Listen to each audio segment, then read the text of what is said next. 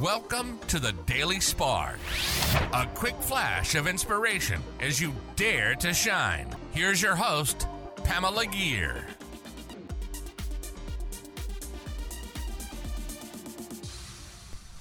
Hi there, fellow luminaries. Welcome to another episode of the Daily Spark. This is Pamela.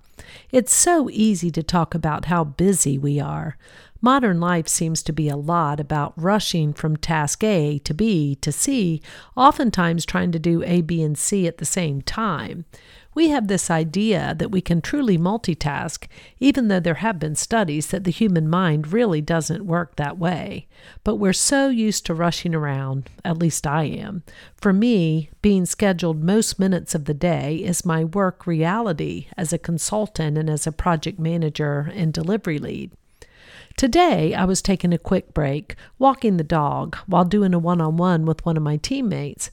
I was hardly noticing I was walking. I was busy listening, talking, and not really in touch with the nature around me.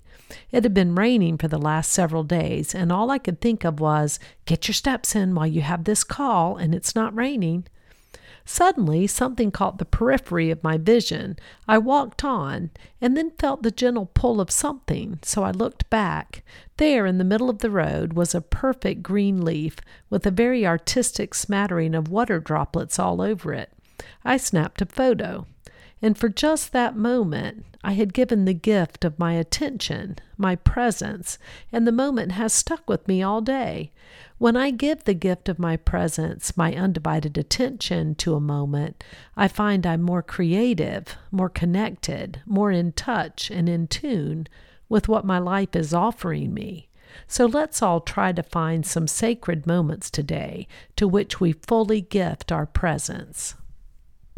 That concludes another episode of Dare to Shine Podcast Daily Spark, a quick flash of energy to inspire you to shine. Please go on over to iTunes or wherever you listen to the Dare to Shine podcast and subscribe and leave a rating. That helps other luminaries like you find this show and begin to shine.